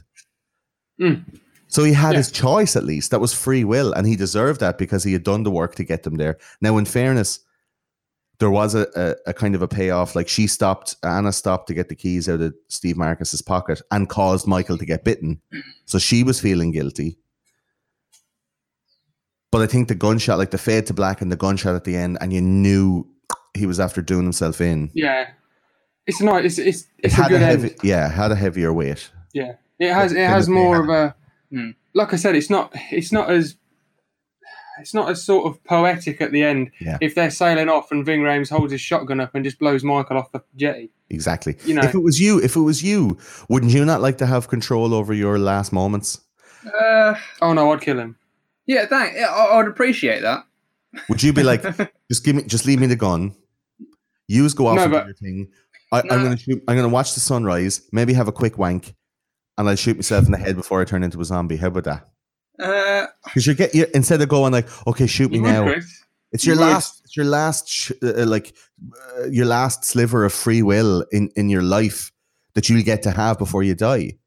Do you know? That's like that 102-year-old guy in Australia who was fighting the law so that he could get to fly to Switzerland to take some fucking euthanasia juice and have a dignified death rather than turning into a fucking dribbling, weak-legged, shit-pants outlad who can't talk and has like mush for brains. He's like, "No, I'm feeling good. I'm feeling all right, but I'm fed up. I'm old. I want to take this thing." But it's dignity to be able to have control over it yourself rather than waiting for somebody else. Right. In my last moments, though, as you were saying, I would be thinking, right, I'm going to die soon. But if, say, Matthew, as I turn around, not asking him to kill me, killed me, I'd have been happier with that. Yeah, but he'd have to live with that, though. Oh, I could probably. No, but I'm saying, like, look at how are you going to put that fucking emotional weight on somebody else? Anna is already dealing with the emotional weight of causing him to get bitten by stopping to get the keys off Steve Marcus, and he was pulling her into the van as he got bit on the arm. So it's her fault anyway. So what's he going to do then? Go, "You got me bitten, so now you have to shoot me because I'm too shitty to shoot myself." But would you rather get killed? Would you rather get shot by a stranger though, or someone? But they're not strangers anymore. They've been living together. Yeah. You've got to think, in a situation like that, they've been living together for so long. They're literally. It's like when Ken's going, CJ, come on, CJ. they are like brothers Yeah. and sisters. Would you rather get killed by a stranger or someone you know? What's that got to do with in it? the nicest possible way. I'd rather not get killed. No. You've been bit though. You're gonna die anyway. Anyway. So I'd rather kill myself and have my last moments to do with Kill whatever I yourself. want. You would take, yeah. I don't know if I'd be able to do it. That's the thing. I don't know if I'd be able to do it. Then you're a zombie. If you knew you had that's the courage. That's the courage in it. If you knew you had 3 hours to die, like what would you do? So, I tell you what, You eat your favorite meal. You try and get your ride. You would, do something that you really, really love. Like, if you had a guitar or you want to fucking smell some flowers, you want to get sunshine on your face or go for a swim or have a long shite. Like a favorite thing you had to do, you'd be like, come here, I have 3 hours to live. Let me go on. so, Like, I'd go down like CJ. The other way is like ISIS. You know what I'm saying? Like those fucking beheading videos where it's like some guy is kept and he's forced to read a fucking statement and then somebody saws his head off with a shitty knife. Like that guy has no control over how he dies. And a lot of the people in that movie didn't have control over how they died. And if you could have control in an entire modus of chaos, like the gay old dude that was trying on shoes didn't have control over how he died. The young blonde who had, her tits out didn't have control. Steve Marcus didn't have control. Luda didn't have control because she was tied to the bed. The baby didn't have control. Andre didn't have control. The old woman didn't have control because she was shot by Andre. Who else? What's the gunshot? Bart didn't have control. What's your man's name? Your man's name again? Tucker. He was like, shoot me. So somebody else shot him, right? That was in his control though, because he has to be shot. Yeah, but he didn't get to do the shooting. He didn't get to take his own life. He was being eaten as well, by the way. Andy got bitten. It wasn't in his control. So they gave that to Michael at the end of the movie to go, dude, you get to fucking pull your own trigger. You get to choose, yeah. You've earned that. I'd get a propane can then, like CJ, I think. Go out like CJ. Go out for bang. Go out like CJ. Go out usefully, functionally. Yeah, functionally, I'm taking a few of these cunts with me. Yeah. At the end, how does everyone feel about this film? When would you watch this again? Is what we usually say. At the end of the film, when they get to the island. Oh, okay. At the end, you get a few little scenes of them running around on the island. Oh, dude, it's not just a few little scenes. That end sequence is magnificent. It's magnificent. Like the end credits, they're getting blown away. It's like a liquid on a glass plate being blown away by a straw when it's blood. And then you have flashes of Steve Marcus's camcorder where he's on the boat with some young one, and then it changes into. Yeah, I really, really like that because there's so much story. You missed that bit out. Well, I forgot about it, to be honest. I love that. It's the bit when they find the little dinghy and they open it and there's a little head in the fridge. Yeah, the little head in the fridge. Yeah. But the best part is when they actually get to the island and then your man puts the camera down and you hear there's a load of zombies on the island. Yeah. In my mind, I was like, did they get ruined or did they survive? Did they break through? How many zombies were? Yeah, of course. And it was supposed to be a sequel, and it was planned called Army of the Dead, and it was written by Zack Snyder, and it was supposed to be filmed, and it was in Universal, and it never got put off the blocks, which I was really disappointed about. And then I think 2007, then we got Land of the Dead, which is going to be like, here's the next of the Dead. But it didn't land with me. I didn't really appreciate it. No, it didn't with me, no. Chris, what do you reckon? I think it was a good, all right round film. The characters are a bit weak because I think there was much more concentrated on them because there were so many of them. You know, it was, if there was less characters, like you said, there'd be more depth to the characters, I think. Yeah, I do think you get a lot of depth with Ken and Anna and Michael and CJ. The others, you get enough so that you not particularly care too much about them, but you're sort of concerned about them. I wish the gunshot guy, he was in it more. Andy, I think Andy should have been in it more. I really liked him. I do. But he's probably in it as much as he possibly could have been. But he could have used all his ammo up to kill as many as he could, and then could he have got across to them all? They could have got the propane. The lads in the mall could have got the propane tanks. Yeah, and filled up the whole yard with propane tanks. And they could have got. Andy could have set up the sniper rifles and just been like bang, bang, bang, clear the whole thing. Exactly. And he'd run across. Or do you know what they could have Or done? even to the He to could the have sewer. he could have got a crossbow or some kind of a trebuchet from the Mm. gun Trebuchet. from the gun store, or a catapult, or Yeah, some kind of, crossbow, yeah. He could have or a got crossbow. javelin, and like thrown it What? and made like a winch from the roofs of the gun store to the mall. You know, Yeah, climbed over. They like could have that, done more for him, I think. I think they could have done more for him as well. I think that you could have an alternative version of Dawn of the Dead with Andy in the shop, in the gun shop on his own, and have it like a really dark, like The Road, with no dialogue, and it's just Andy just sitting there, and you know he's like whittling, you know, or he's, or he's just looking at pictures of his kid that he'll never see, and it's just like small flashbacks from his life, and then every so often he goes up on the roof to hang out with Ving Rhames, but we don't know what's going on in the shopping mall. It's just Andy dealing with the thing. And then the climax is him, like, suddenly there's a dog at the door, and he's like, "What?" And then he dies. Like, that's a total other opposite way to look at that film. Yeah, I would. Yeah. Right. I mean, you know what I think. I think the characters are fine. Maybe a few less, but apart from that, you know, it's a fun film. It's one of them ones that I think you can quite easily put on and just switch off. You know, if you go make a cup of tea halfway through, you can easily come back and carry on watching it. It's not sort of rocket science, and it's not, you know, you don't have to watch every single second of it. You can sort of, it's a film where you can be looking at your phone while it's on, and you can still follow it. That doesn't speak a lot for the film.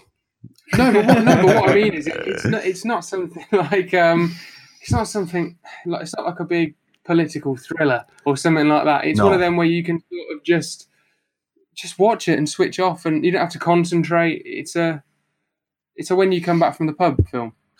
And that's exactly the type of ones I like to pick for White Press Play, because it's the ones, and I found it by accident, do you know? So it's the exact remit for that, where I was expecting the old Dawn of the Dead, because I was going through the Of the Dead series, and I downloaded this one, and you know, with the old P2P sharing, you could get anything. Like, you download fucking Bambi, and then it's all like, you know, some kind of bukkake gangbang video by accident, and someone renamed it on this thing, and you're like, what is this shit?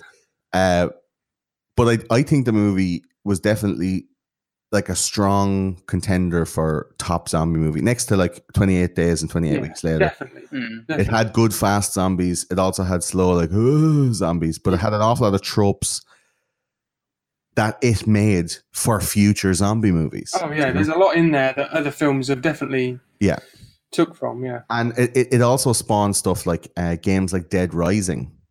Oh yeah. Left 4 Dead, Dead Rising, Left 4 Dead, Dead Rising, and Dying Light. Did you ever play Dying Light as well? Very similar, like, kind of rules and stuff, where it's humans banding together against this malevolent force, like I said, like the Mist or whatever.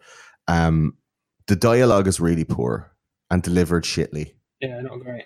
Like Michael at the start, when they meet them on the hill, and he's all like, "It was when there was 8 of us," and there's all like, Ving Rhames is like, with the gun, you know, "What happened down there?" And Michael goes, "It's bad." And then you go back to Ving Rhames, and Ving Rhames is like, and then Michael's like, "We're going to the mall." And then they just start walking, and then the next thing they're at the mall. You're like, you're fucking for real? Is that all you have to say to each other in an apocalypse? Yeah. Are you actually joking? This is fucking shite. Like, the way they talk to each other really badly. Like, the thing in the rule in movies is show don't tell, you know? Yeah, and there's an awful lot of telling. They're all like, "Yes, I'm making a drink now. Would you like a cigarette? I'm smoking a cigarette now. Oh yeah. Oh look, a zombie baby. Will I touch the zombie baby or shoot it? I'm shooting the zombie baby. Bang. I shot it." Like, it's too fucking drawn out, you know. It's too on the nose all the way. On the nose, man. But it's super simple, and it's a like bit of laugh. But the characters are great. After a few drinks. Come back after a few drinks, watch it. It's a bit of crack. It's like From Dusk Till Dawn, or it's like definitely like one of them. Definitely a Dusk Till Dawn. You just strap in, whatever happens, happens. I do think that Andre and Luda could have been totally left out. It was utterly pointless. Yeah. The other two could have just met Michael at the beginning, then you meet CJ. You know, that's how it could have gone. So at the end of the show, what we like to do is we like to have a few little games. All right. Are you ready? Sure. Right. The first one is, was Chris and Gordo concentrating? So I'm going to ask you 3 questions. Now, Have a think. I'm guessing this is like a thing Go to on. test Chris's concentration ability. Right? Yeah. It's usually, I mean, Okay. sometimes we have our friend Ross with us, so it's usually is Ross and Chris. Ross and Chris I or do Chris that and every Ross. week. Chris and Ross concentrating, and because Chris is, I mean, you're quite good at these questions. To be fair, I think I'm good at guessing. yeah, you're good at guessing. It's Right, like in question English number one. class when the teacher goes, "What was I just saying?" and you just like go into the ether. You look back a few centimeters on the ribbon of the typewriter of your mind, and you're like, was it this? You're like, you lucky. Yeah, exactly. Yeah. Right, question number one. Right. Ready? Yeah. Is this a What buzzer is- thing? No. Okay. If you just think, You got a buzzer? I'll go to Chris first, then I'll come to Gordo. Okay, cool. Okay, right. Okay, sure. What is Andy's reply to Ken's sign when he tells him that Fort Pastor has gone and there's no help coming? What was his reaction? What does he write on the sign? What's the reply when Ken says Fort Pasture's gone? Oh no. No, I don't have a shit clue. as usual. Gordo?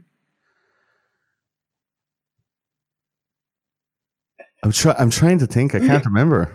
I can't remember. It's a hard one, that is. I know. At one point, Andy holds up the sign and it's just smeared with shit. Yeah. Shit Zombie Andy. and blood Yeah. is guts. That's it. Yeah. I think it was like something question mark. Yes, it was. I'm trying to picture it. Is it like I can't think of it. No, I think it is. it's what's the bad news? Oh, Yeah. What's the bad news? yeah. Question number 2. How many people are in the truck that arrives? I'm I'm obviously going to count the woman that's pretty much a zombie. That counts as one. gonna go for 6. I'm gonna go for 7. I nearly said Citizen. Gordo's one out. No, No, he's one out. went out. It What was do you mean? 8. What? Eight Oh. people. Both wrong. Both wrong Are you again. serious? She's decided then. The old 6-0. woman, the woman in the wheelbarrow, the old gay dude, Ty Burrell, the blondie bird, the old man, the farmer from Babe Pig in the City, and Nicole. 7. And the zombie woman. Yeah, the zombie woman in the wheelbarrow was one of those. Hang on. So the old woman driver, the zombie Yeah. woman in the wheelbarrow, the old gay dude. Yeah. You have Ty Burrell. You have Tucker. Oh, Tucker, motherfucker. Tucker. I forgot about Tucker. Right, Shit. Right. Question number 3. This is the decider. It's 0-0. Right. We're going for a 1-0 Come win on. from one of you. What is Michael's job? Chris? I said it already, yeah. I wasn't concentrating. He works in a shop, didn't he, or something? Yeah. Is he a shop assistant? And that's not good enough. Gordo? He sells TVs in Best Buy. That's it. 1-0 Gordo. Gordo takes it. The next part, you'll feel free to play along, Gordo, Okay. on this one. It is called Linkety Link. So, Chris has written down, what is it? The 301 greatest films from Empire magazine. Right. And the talent that I've had all my life is, well, not all my Is life. this like 7 Steps to Kevin Bacon? Sort of. Okay. So Chris will give me 3 films, and I've got 30 seconds to link the 3 films together. Right. So you can link them up between This is my party trick. Let me get Do 30 it. seconds on the phone. So have a go, Gordo. Chris Okay. is gonna. You Tell do, us the three you do films. first one, I'll do one after you. Okay. Okay. All right.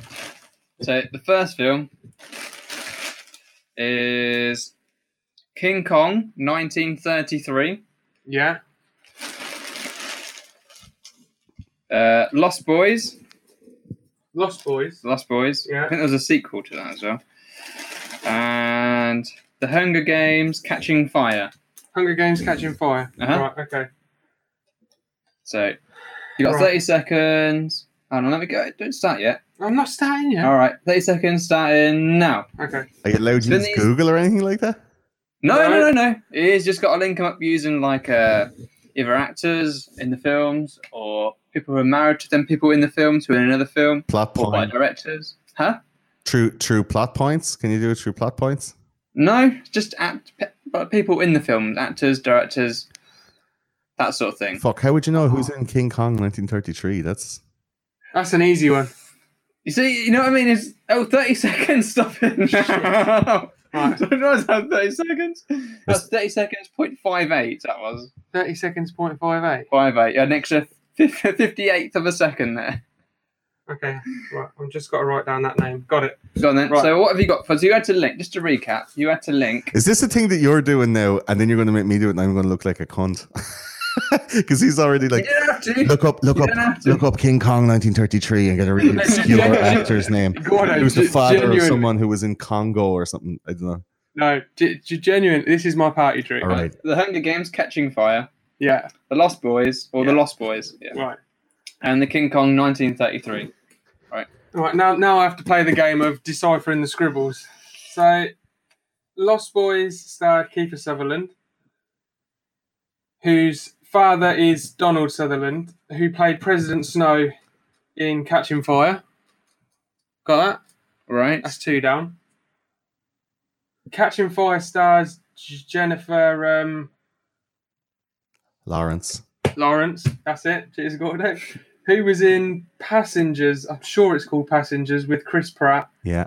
Chris Pratt is part of the Marvel Cinematic Universe, as is Gwyneth Paltrow. Who's in Shallow Hal with Jack Black, who was in the remake of King Kong,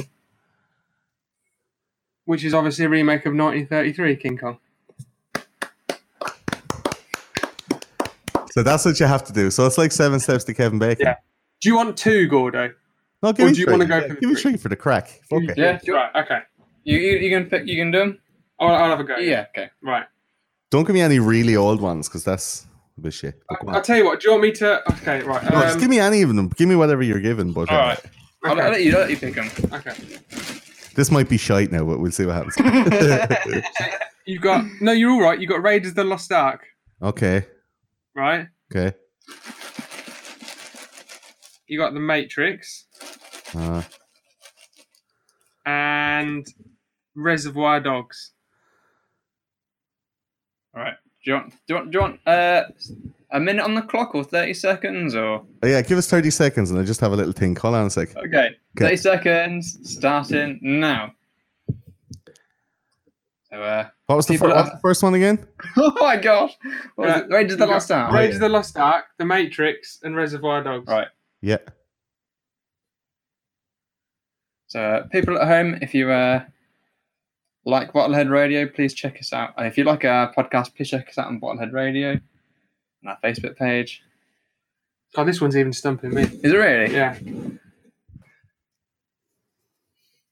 And check out those conspiracy guys if you like a good conspiracy like myself. All right. I'll give you 40 seconds and it's stopping now. No, I can't get it. You got any? Have you got any? No, like I'm trying to think to put it together. I was going like, like Harvey Keitel,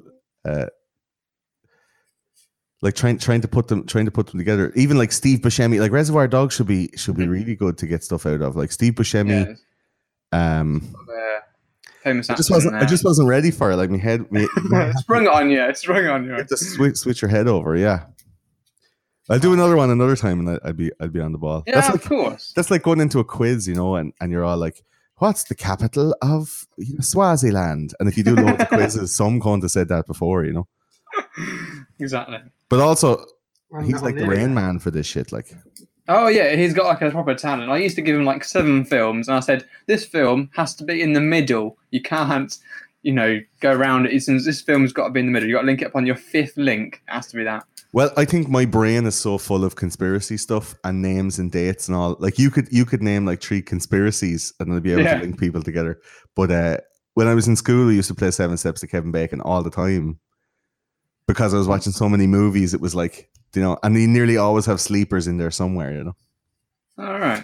Oh, I've never heard of 7 Steps to. You never Kevin- heard of 7 Steps to Kevin Bacon? No, is it a film or is it what is it? No, It's a game. You pretty go, much you it. have Is one it a game? actor, Is it? and within 7 steps, you have to get back to Kevin Bacon. Oh right, I see. But Sorry. he used 7 movies, like crossover movies with actors. Oh, sorry. I see. Right. I've done half of it. You don't have. Yeah. I've got Raiders of the Lost Ark, had Harrison Ford. Harrison Ford was in Apocalypse Now, just a bit at the beginning. with Lawrence Fishburne. Lawrence Fishburne's in The Matrix. Yeah, that's the one I got. Like, yeah. Yeah. But I couldn't link Lawrence Fishburne to anybody like Steve Buscemi, Harvey Keitel. The way you do Steve Buscemi is you go Tarantino. Yeah, but that's what I was trying to find, a Lawrence Fishburne Tarantino Yeah. crossover, and I couldn't remember the people from The Hateful Eight. So I was trying to get like Kurt Russell and Lawrence Fishburne somewhere, or someone in Hateful Eight, but I couldn't remember all the actors. You know, Samuel L. Jackson. There's one in there somewhere. I'll get there one day. I'll finish that one later. And the last game, well, the second to last even, is called "You're Lying to Me, goddammit." Right. One lie, one truth. You've got to work out which is which. Okay. So number one, Ving Rhames had a fake arm accidentally stitched onto him by a nurse that did not understand that this is a prosthetic arm. Do not stitch it to Ving Rhames. And she accidentally stitched it to Ving Rhames. Do you understand what I'm saying? Yeah. Right. Right? Or originally CJ survived as well and died when they got to the island. You know, in the, like we said about the the post-credit bits. Which is the truth, which is the lie? Yeah. Gordo? You going first? Let Chris go first. The first one seems so unbelievable, but could it actually happen though? So, but the second one's more likely to happen because it's alternative ending, isn't it? Sort of thing. Yeah. I think. What do you think? Not going by the actual facts of what he said, but the way he described it. The first one was so complicatedly explanatory, like that he read it, didn't really understand what happened, but had to write it down in a question and explain it. So I think that's the true one. Just based on like humanity, like on. Oh right, people. I'll go for the same then. I can't lie. I'll give you that logic. Yeah, the first one's true. Yeah, yeah. Because it was like it did actually happen, but I just can't explain how it happened. So I'm just going to make balls of explaining. All I've written down is Ving Rhames' fake arm. Yeah, I didn't write anything else down. Yeah. Right, and then the last game. So Gordo. Yeah. Oh yeah. Me and you and Chris are in a farmhouse in the middle of nowhere. Oh Christ! There's a bottle of gin on the table. Yeah. No. Right. So far, we've got. Oh dear. You might not know some of these characters, but hopefully you do. So we've got Tom from Night of the Living Dead. Mm-hmm. Tom is he's the sort of guy you just send out there and he'll just go and do it for you. It doesn't matter if he dies, he's expendable. So we picked him. We're trying to come up with the ultimate zombie survival team. Oh, Christ. Okay. Then we've got Peter from Dawn of the Dead. He's a very all-round character. A decent guy. Yeah. From Day of the Dead, we've got McDermott. Has to be all zombie movies, right? It's got to be someone from this film. Yeah. Right. So we've got McDermott. He's good with electrics from Day of the Dead. And then from 28 Days Later, we've got Selena, the character played by Naomi Harris, because she's just a badass. Yeah. So in this film, between all three of us, we've got to decide on one character to add to our team. I think it's undeniable who's going to be. I think it is. I think it's a very, very quick one, to be honest. I'd probably go for Andy from the gun shop. I knew you'd go Andy. I knew you'd say Andy, just to piss everyone off. It's a good shot. You know the two of us are going Ving Rhames, bro. Yeah. He always does this, though. We cleaned out his arse with licking for the whole thing. He's like, he's the best. Oh, Ving. Oh, Ving. Like, come on. Andy from the gun shop. Andy from the gun shop, Chris. Yeah, what about him? Really? Or CJ? Let Chris describe to us why it's Andy from the gun shop. He's probably got the best shot.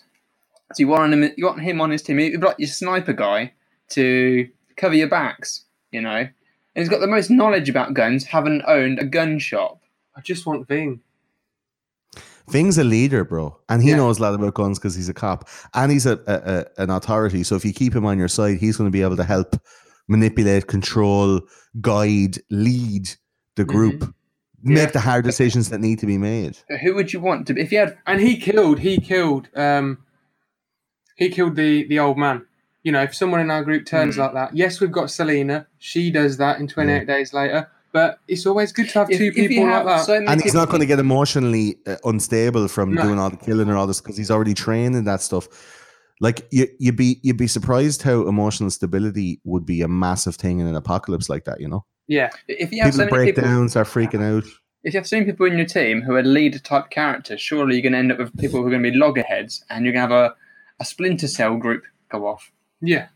So you don't want too many leaders. No, I want Ving Rhames though. I think Gordo's going for Ving Rhames. I'm going for Ving, yeah. All right. You know what? I don't think you can have people with leadership qualities and have multiple amounts of them in groups. Do you know?